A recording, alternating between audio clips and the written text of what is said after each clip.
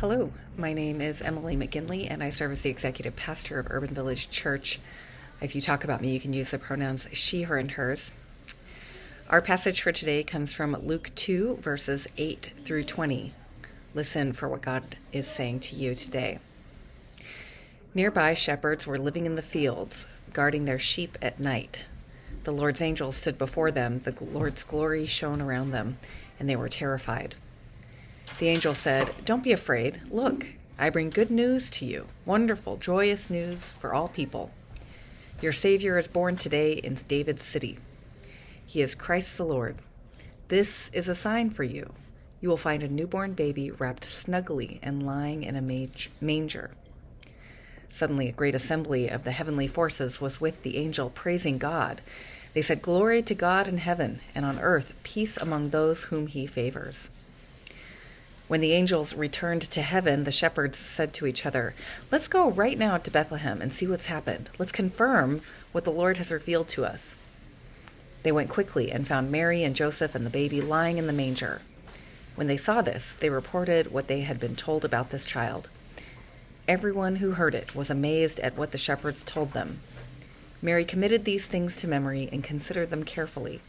The shepherds returned home, glorifying and praising God for all they had heard and seen. Everything happened just as they had been told. May God add a blessing to the hearing and understanding and living out of this scripture passage. Let's pray. God, we give you thanks for this time to come together to reflect on what it is that you might have to say to us today. And so I pray that wherever we find ourselves listening to this and contemplating your message, that you would help us to pay special attention to what it is that your Spirit might be saying to us, to clear away those things that clutter up our hearts and our minds so that we can be attentive to your word. In Jesus' name we pray. Amen. A few years ago, a story was published by the Washington Post about how policy analysts at the Center for Disease Control had received a list of words to avoid using in their budget requests. Words like vulnerable, transgender, entitlement, evidence-based, fetus, diversity, and science-based were on this list. These words were suggested to avoid because they were likely to be received unfavorably by lawmakers who have the power to impact the center's funding. This was shocking and outraging to folks for lots of reasons, but as with any political power, lawmakers and representatives understood how words and rhetoric can be used in particular ways to achieve specific ends. Words control the narrative, shape thought patterns, and frame worldviews. And so whenever I reflect on this passage, I remember those so-called banned words and the ways that words were used even back then when Mary and Joseph were on their epic road trip to Bethlehem. Because, well, let me put it this way. A long time ago, there was born a child who grew into a highly revered man. This man had many titles: divine, Son of God, Lord, Redeemer, God from God, Liberator, and Savior of the world, just to name a few. He came to bring peace, and when people talked about his birth, they said it was the beginning of a new creation, and that he was born from heaven and had brought peace to the land. This man, of course, we all know as none other than, well, how about we say his name together on the count of three? 1, 2, 3. Caesar Augustus. I'm sure that's exactly who you spoke out loud. Of course, most people, Christians at least, would recognize this as language being used about Jesus and Jesus's birth. Well, but words shaped reality then as much as they do now, perhaps even more so. In fact, a lot of what you hear written in the Gospels and even in Paul's letters to the early followers of Jesus were all about co-opting imperial, dominant culture language to redefine what power was and who had power. Evangelism was first about sharing the good news of Caesar's gospel long before it was a sharing of the good news of Jesus Christ. And so as a responsible, thoughtful Christian, which I know you are, who understands that the Jesus we follow is a Jesus that disrupts our structures and systems of oppression, it is essential to remember that the titles and attributes used to describe Jesus are some of the very same titles and attributes used to describe Caesar Augustus, who ruled the empire during Jesus' life and was the face of oppression and imperialism. And not only that, but they were first used about Caesar Augustus. And so this story about Jesus being born, everything about it is a direct counter-narrative to the stories that folks have been told for generations about their divine ruler, who told them that war was peace and that hungry hearts and parched souls could be satiated by bread and circuses. When Jesus later describes himself as the bread of life and living water, maybe you can see that he's not just being poetic, but also very political. And so this Prince of Peace, which Luke describes, is wholeheartedly opposite to what the people have become accustomed to. He was not an almighty ruler with legions of armies. He was a vulnerable, poor baby who was born homeless. The divine Son of God didn't have big banks or the latest defense technology backing him. He had swaddling cloths. And instead of the brightest minds or the most polished courtesans, the Savior of the world had nothing but his parents and a few stable animals to keep him company in those early days. But of course, that's not the only thing we can get out of the story. There's something deeper and maybe even a little more painful to comprehend. The way that Christians tell the story of Jesus is that God came to earth in human flesh, and we've heard it so many times it'd be easy to fly right by it. But, well, I've been thinking a lot about pain and sorrow and poverty and power. I've been thinking about the people who would rather be jobless than return to jobs that eroded their humanity, and the people who found themselves seriously questioning their priorities and values after 2 years of ongoing disruption throughout the pandemic.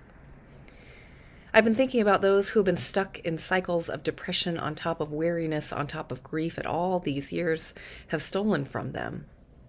I've been thinking about disconnection, not just disconnection from life pre-pandemic to life now, or disconnection from the person I thought I was, but I'm coming to realize I am no longer, but disconnection from church and community and the opportunity to weave new relationships and begin new paths.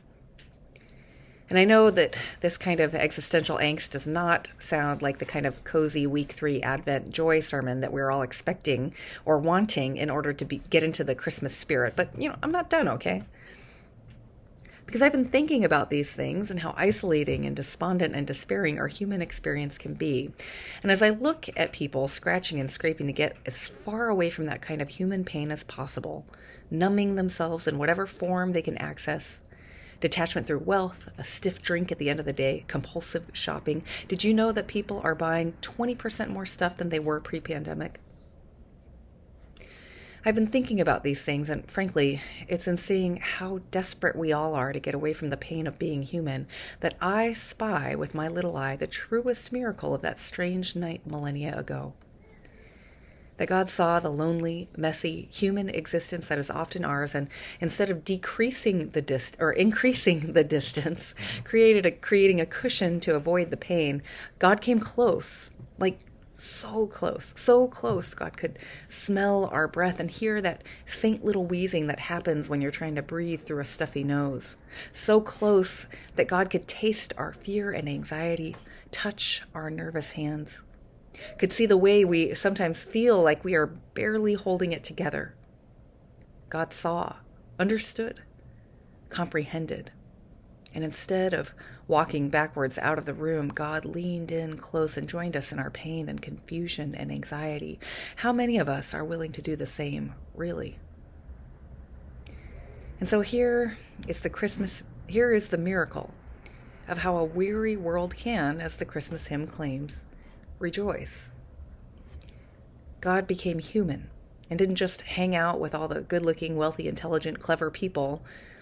God came and made entry into this world with no healthcare coverage and no color-coordinated nursery with a 3-in-1 crib. God came to earth in the most basic model Ford Fiesta human form that ever existed and deemed it good enough to make a life in. And this is the good news. Comforting, hopeful, rejoice-worthy news. Because the message of Advent, the person of Emmanuel, which is a Hebrew word meaning God with us, reminds us that we don't have to be afraid or embarrassed of our pain or sorrow or poverty, that our worth isn't defined by productivity, a lie fed to us by capitalism. Emmanuel shows us that grief, trauma, weariness, and rest are not things to be ashamed of, but rather must be given space to unfurl properly. And even more than all of that, the message of Advent and the joy that it grants is a reminder that God is with us in it, the good, the bad, the beautiful, and especially the ugly. Not because God has to, but because God wants to. God wants to be close. God wants to join us in all the ways that we experience joy and pain and community and betrayal, not like some kind of year abroad adventure or semester-long internship, but to sit with us in all the things that make us human and show us how, even with all of that, the skin we live in is still worth living in. What God did so long ago was dramatically counter to what our instincts tell us to do in order to survive every day. To flee pain, to pursue safety. God gave up all the trappings of godliness, the things that make us feel safe and powerful and in control, to love us, and especially the least among us, to companion us in our humanness, to dismantle all the things that make us less human, that convince us to be less human, and help us be liberated in every way.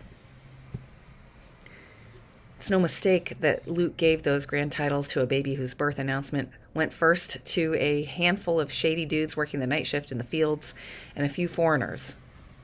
It's no accident that this baby became a refugee and a foreigner himself the first 12 years of his life. It's in these kinds of circumstances, scrapping and scraping to make a way and stay alive, that God could show us how real God's love is and how very much not alone we are. God is not afraid of our pain, of our impossible circumstances and ugly moments. In fact, God is most present when we choose to face them, engage them, and lean into them with grace. And so the Advent message to us in these weary days, in our weary world, for our weary souls, is this: God is with you, so that you can be with yourself, so that we can be with each other, so that we can remember how not alone we are, and so rejoice anyway. For what is a greater F-U, and by F I mean fa-la-la-la-la, of course. There is no greater fa-la-la-la-la you in a world to our weary circumstances than to choose a prophetic, stubborn, defiant joy that sings God's miraculous presence among us. And for that, I say thanks be to God. Amen.